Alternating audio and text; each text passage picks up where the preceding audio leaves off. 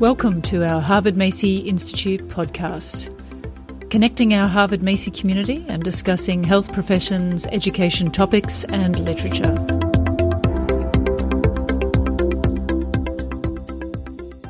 Leadership in healthcare. We all agree it's important, but what is leadership anyway? And who should our leaders be? And how do those people develop their skills? Welcome to episode 2 of the Harvard Macy Institute podcast. I'm Victoria Brazel, and today I'm joined by a couple of guests to think on these topics. So first to introduce is Kathy Green, who's an ophthalmologist and a health professions educator.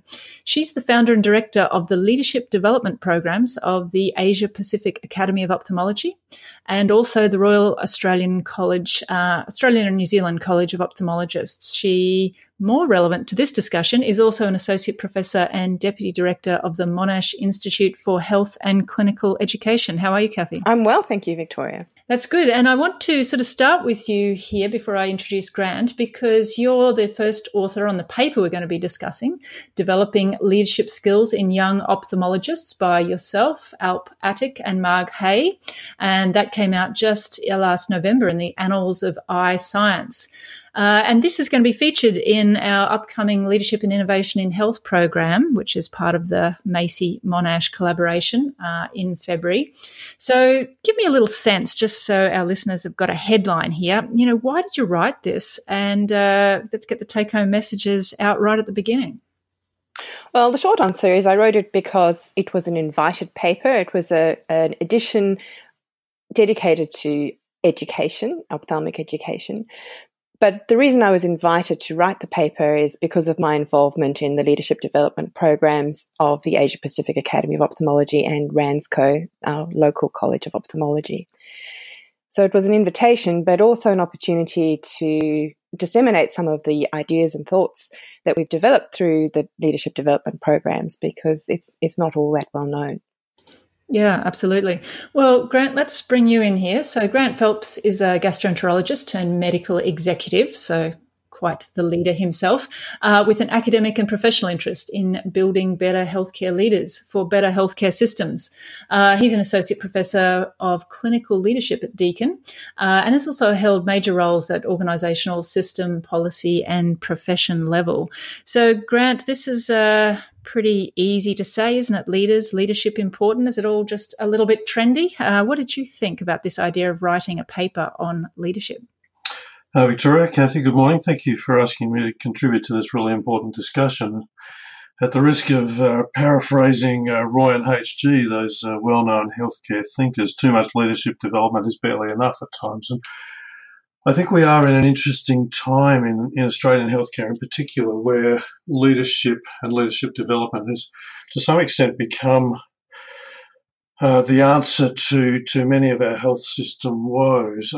I guess what I've observed over the journey is that the clinical community, and I'm using that term clinician really widely, are recognising a need to step up and take leadership responsibility for some of the improvements that we need. I'm really supportive of individual craft groups or individual groups of clinicians learning and developing their leadership skills and capabilities, because I think without that knowledge and without those skills, leadership often fails. And I'm really keen to see the professions do what we can to best equip our people, our teams, our systems for effective change. And in my mind, at the end of the day, that's really the principal purpose of leadership development.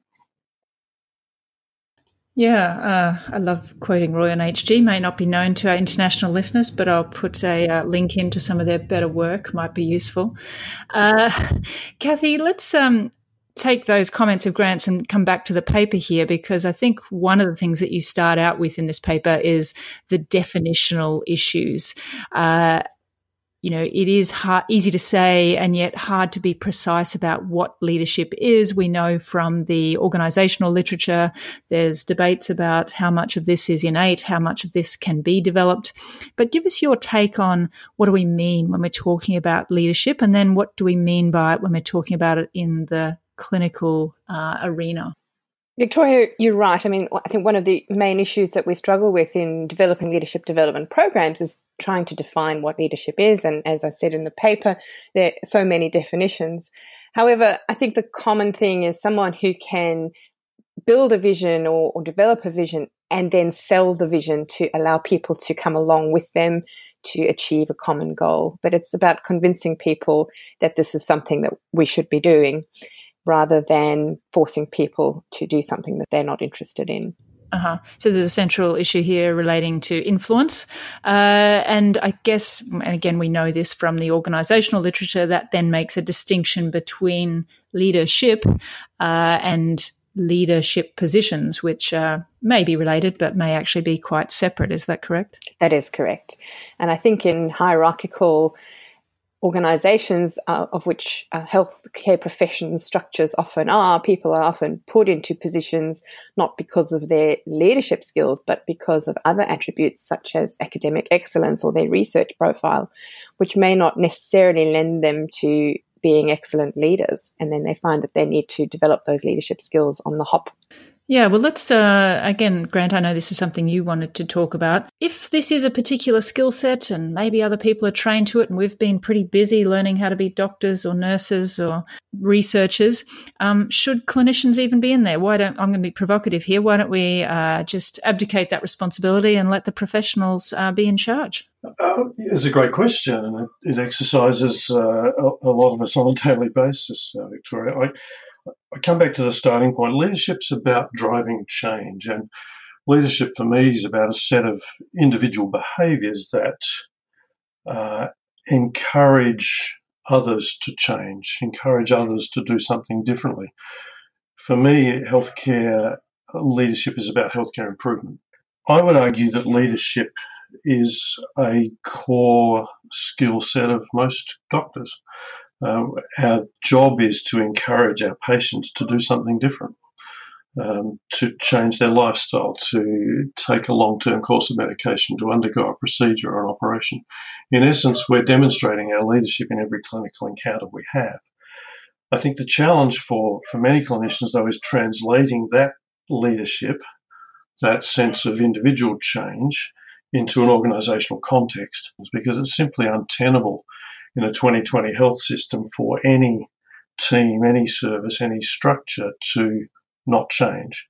Change is a constant, and it's my very firm view that the profession, all clinical professions, but particularly the medical profession, needs to be at the forefront of driving the system level changes that we need. Yes, and I think that's quite important to really understand what it is we're developing towards. And Kathy, I might come back to you because there's a nice list on page 3 of your article taking the very specific example of ophthalmologists, and you talk about what is the sort of leadership that is required.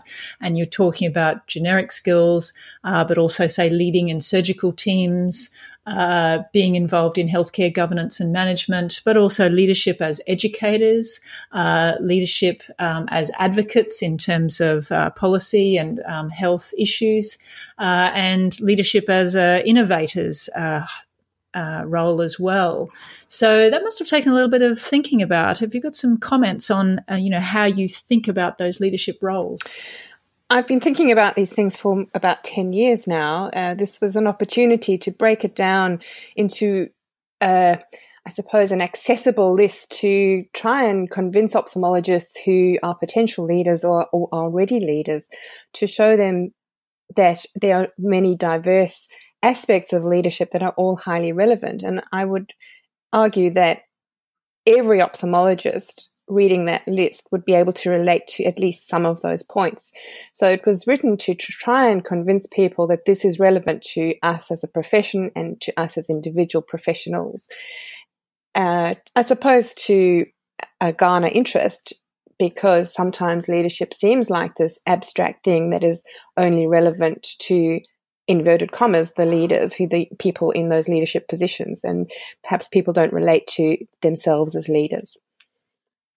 Yeah, it sounds like you both feel the need to convince people that leadership is what we do every day. And I think that is part of the issue that we're dealing with in terms of people's conceptualization of leadership as being about people in charge and having designated roles. So I guess that also then makes us turn towards thinking about how we develop leaders, because that means there's a great tendency that it's not until you become a CEO of a hospital or even a departmental director that you start to think about these things. Whereas I think both of you are saying this needs to be quite the pipeline. Grant, can I start with you from some more generic concepts? You've been involved with both undergraduate, postgraduate training, and this is particularly in medicine, but clearly relevant to other professions as well.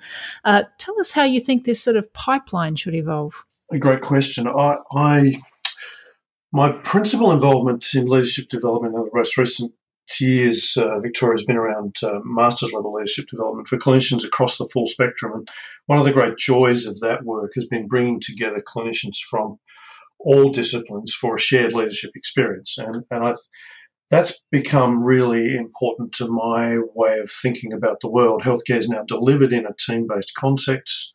Our healthcare organisations are organised by and large around healthcare teams. And so my view, in essence, is that we should be developing and expressing our leadership in that team-based context. And in 2020, our patients and our community need to be seen to be part of that team as well. So I think that sort of thinking needs to be brought back into our undergraduate programs or our primary degree programs. And we should be using that term leadership and embedding that in the conversations and the learning we have at that level. So I think there is a spectrum here, but I do absolutely believe that this needs to start in undergraduate years with a subtle change in the way we talk about learning. Yeah, and it sounds like some of the things that you're saying often are badged at medical school and other stages of training as ethical dilemmas, as advocacy dilemmas, as clinical decision making, whereas I think what you're saying is all of these will have a lot of the skills and attributes that we would put under the umbrella of leadership that are central to being able to deal with those situations. I am interested, before we come back to the leadership development, to explore that leadership and management. And Kathy, tell me what you think, because I kind of feel like I've made a bit of a study over the last 10 years personally of avoiding leadership positions, because I really do find a lot of the management very challenging, managing HR, managing other things. I guess this must come up a fair bit as you start to think what's in these kinds of programs and what isn't, and trying to help people get over the challenges they have with one aspect or the other. I think I agree with Grant that they are the flip sides of the same coin, management and leadership, and inseparable. I think when you talk about management, though, those are the things that are more easily defined, that they are skills that can be specified and specifically targeted and taught. And once you break those things down, and clinicians are very good at learning new skills, that's what we've done all our lives, but if you break it down into something that is achievable and specific, it makes it more accessible, because otherwise it seems to be this kind of mysterious thing. And as you point out, sometimes our experiences in dealing with management are not always positive.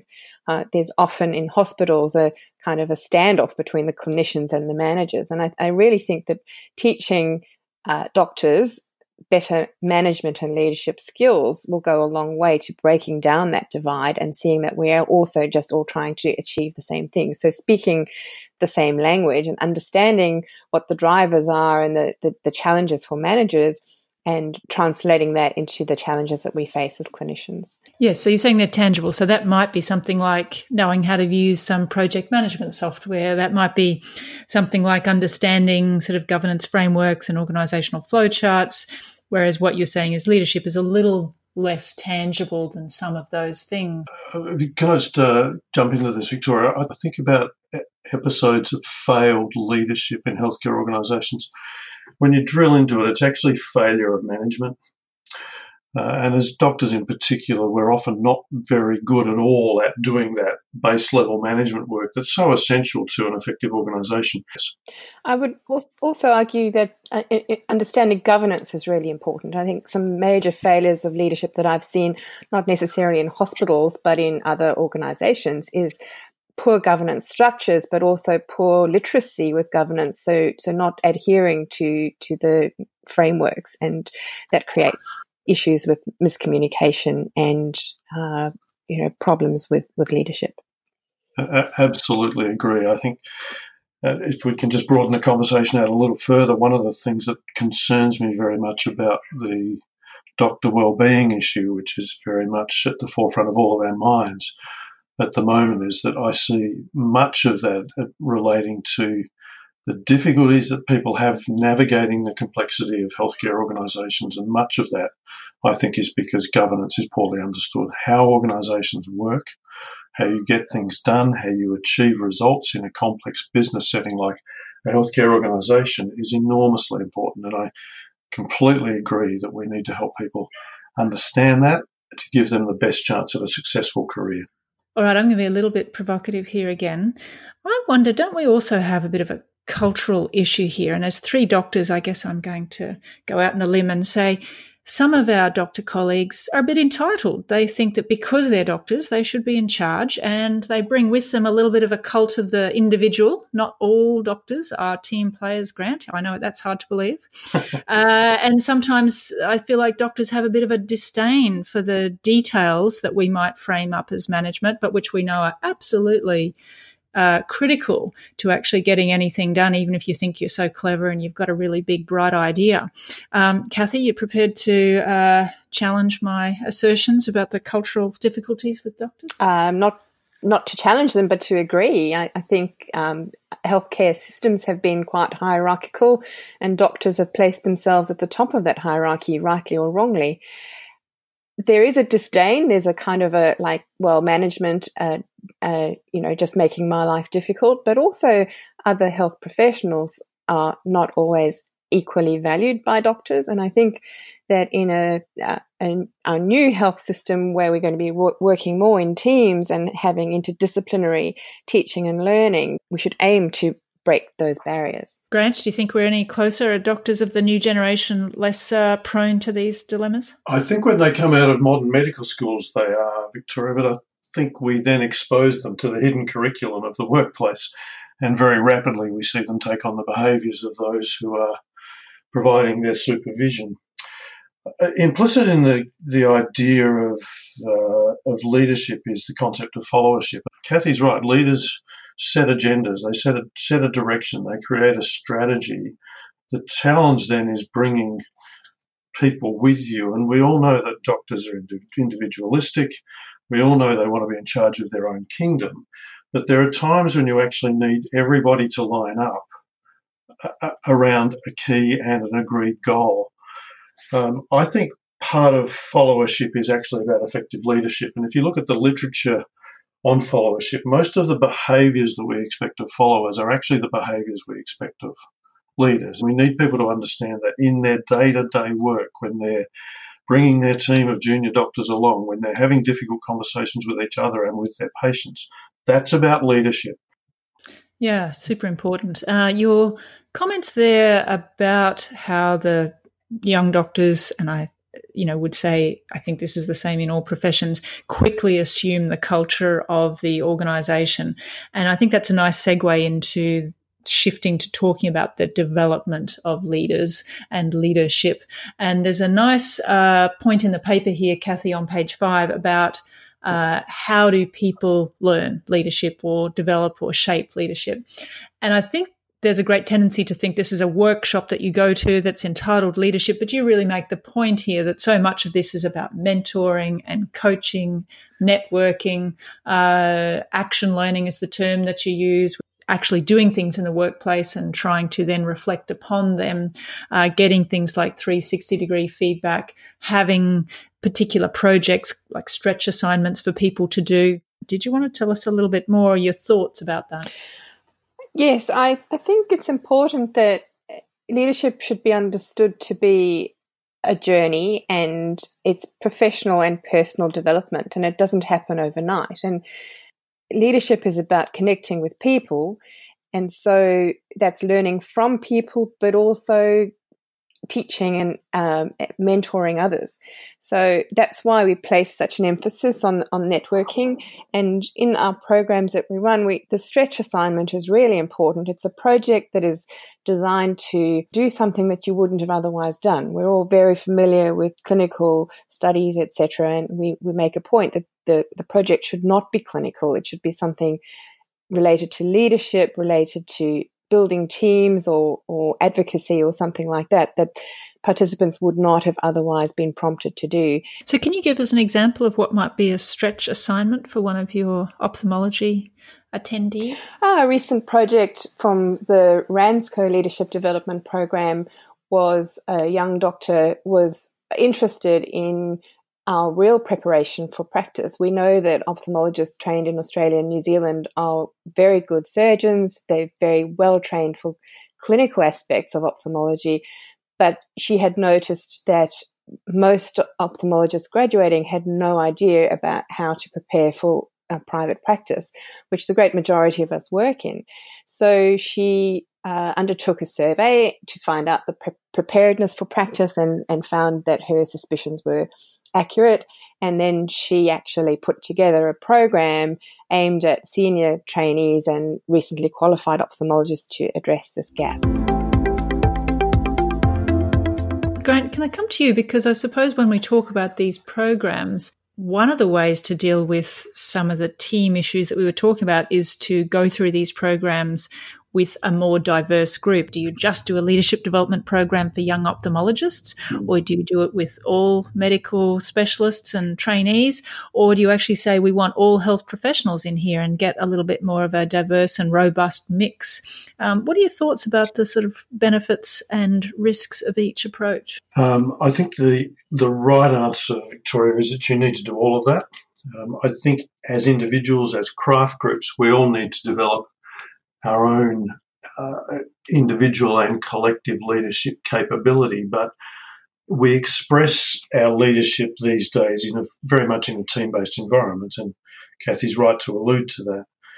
And for me, the way to do that in our healthcare systems now is increasingly around the clinical improvement piece. How do we improve healthcare delivery? That's a terrific way of building, to use Kathy's language, stretch assignments. Give a team a task, create a goal, resolve a problem, but do it together. In my experience, that's a fantastic way to both express our individual and our shared leadership, but also to create what is nirvana here, I think, for those of us in healthcare leadership and management roles, which is shared learning and organisational learning. And that's why you'll see in many organisations now, quite deliberately, clinical improvement work being dressed up as a shared leadership activity or exercise. And I'm strongly of that view. I think that's how we transform healthcare. And to come back to my central thesis, that's the purpose of healthcare leadership. All right, so I'm hearing some words here, Kathy, and I'm going to put the skeptic's hat back on. Organisational learning, shared leadership. And one of the things that you come to in the paper is, where's the proof that any of this works? Because I can imagine people going, yes, that's all great management speak, but does this really help? And you talk in your paper about the challenges of measuring the impact of leadership development. Tell us more about that.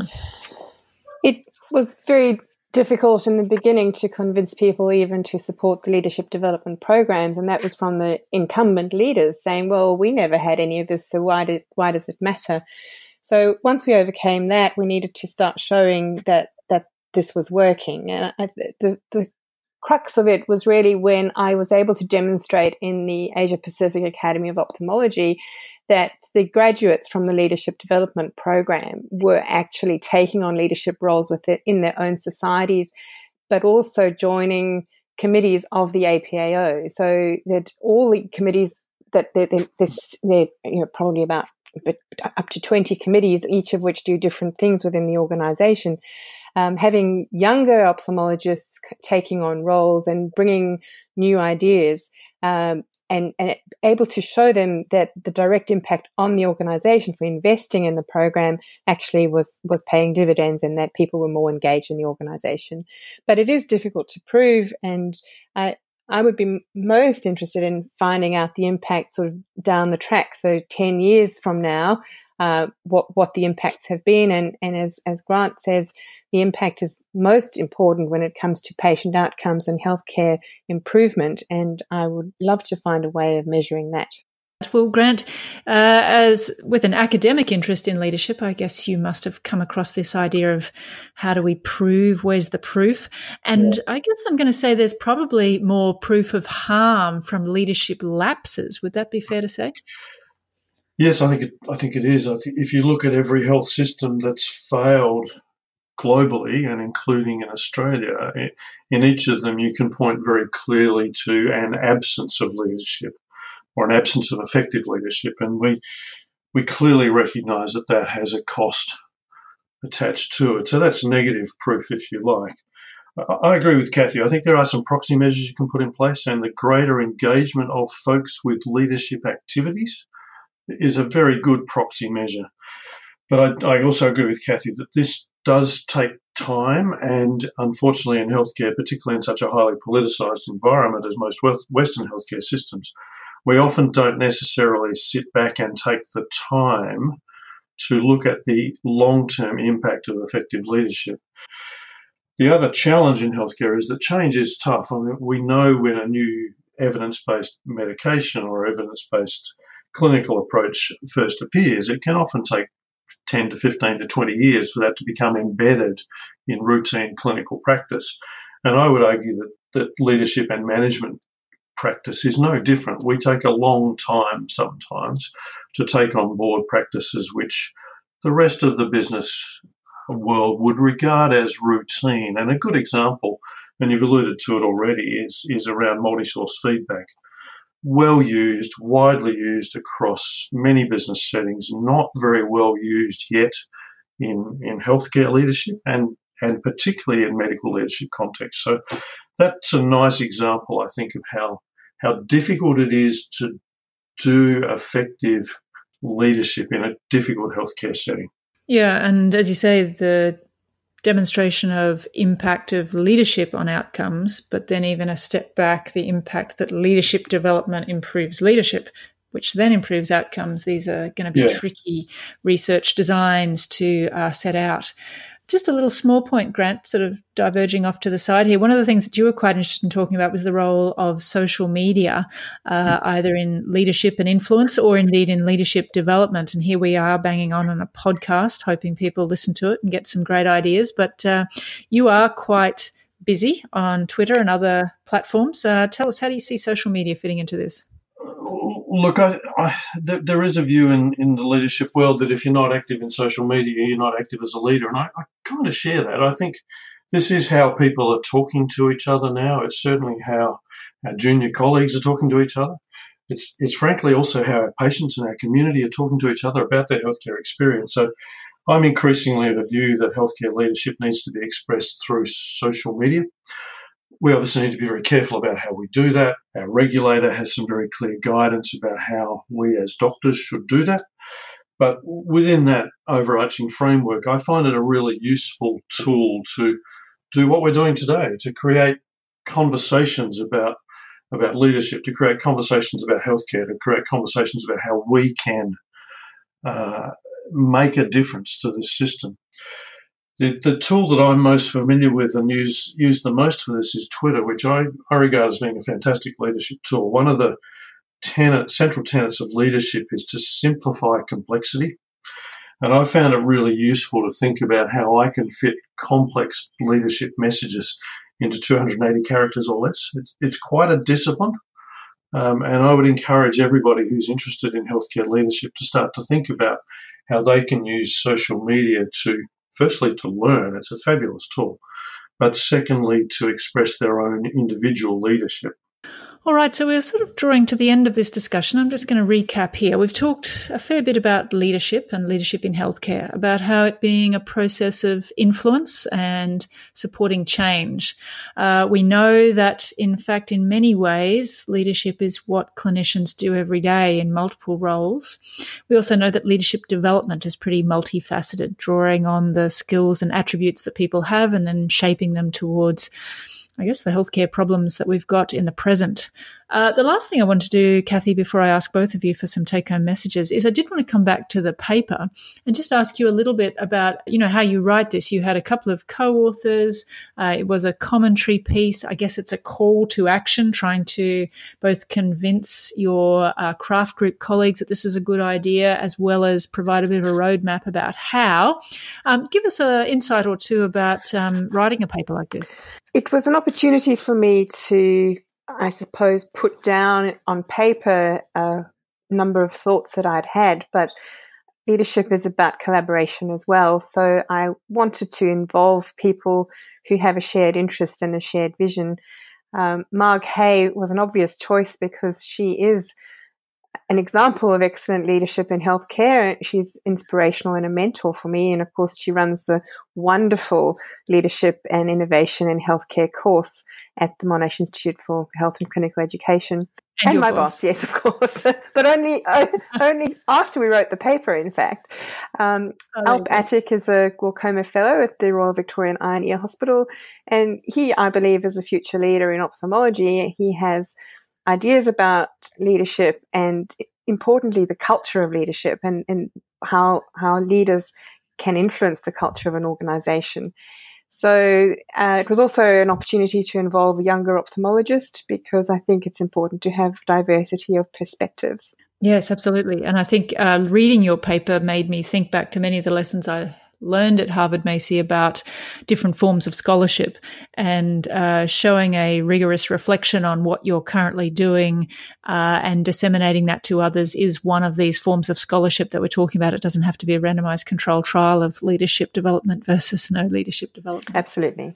All right, so perhaps I can prompt you both now for a couple of take-home messages, and I'd like these to be from the point of view of clinician educators listening to our podcast, the people who specifically are going to be attending in Melbourne in a few weeks' time.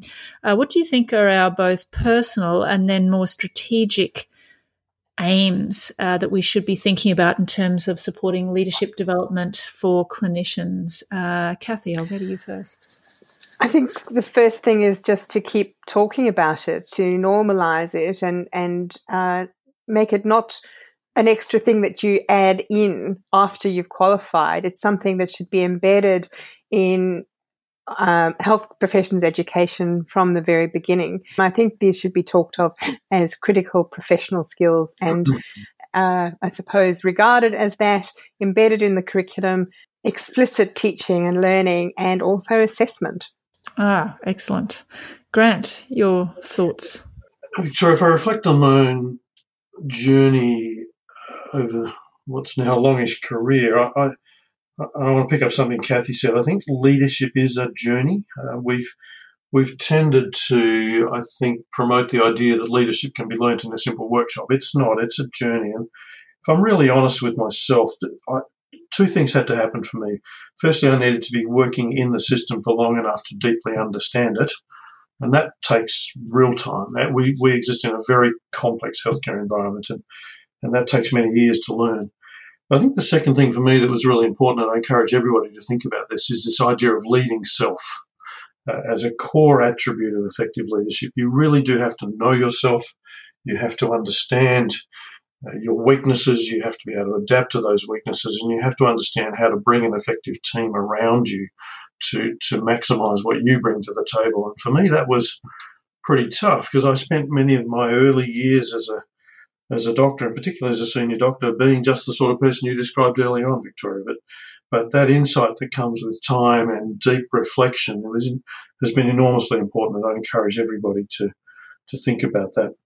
I guess the third thing I'd say is that there is a leadership opportunity in absolutely everything we do, be it that one-to-one patient interaction, be it that team-based meeting that we're having, be it a safety and quality conversation, be it an organisation meeting or a broader professional level or system level conversation. So make the most of every opportunity that you have to learn about the system, to understand how leadership can be expressed at various levels of the system, and think about how you can learn from that and reflect on what you're seeing and learning.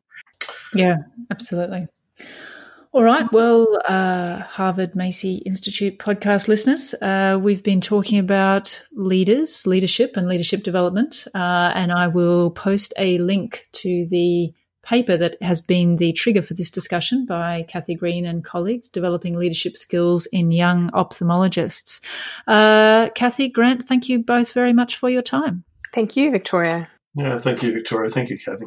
This is Victoria Brazel signing off for the Harvard Macy Institute podcast.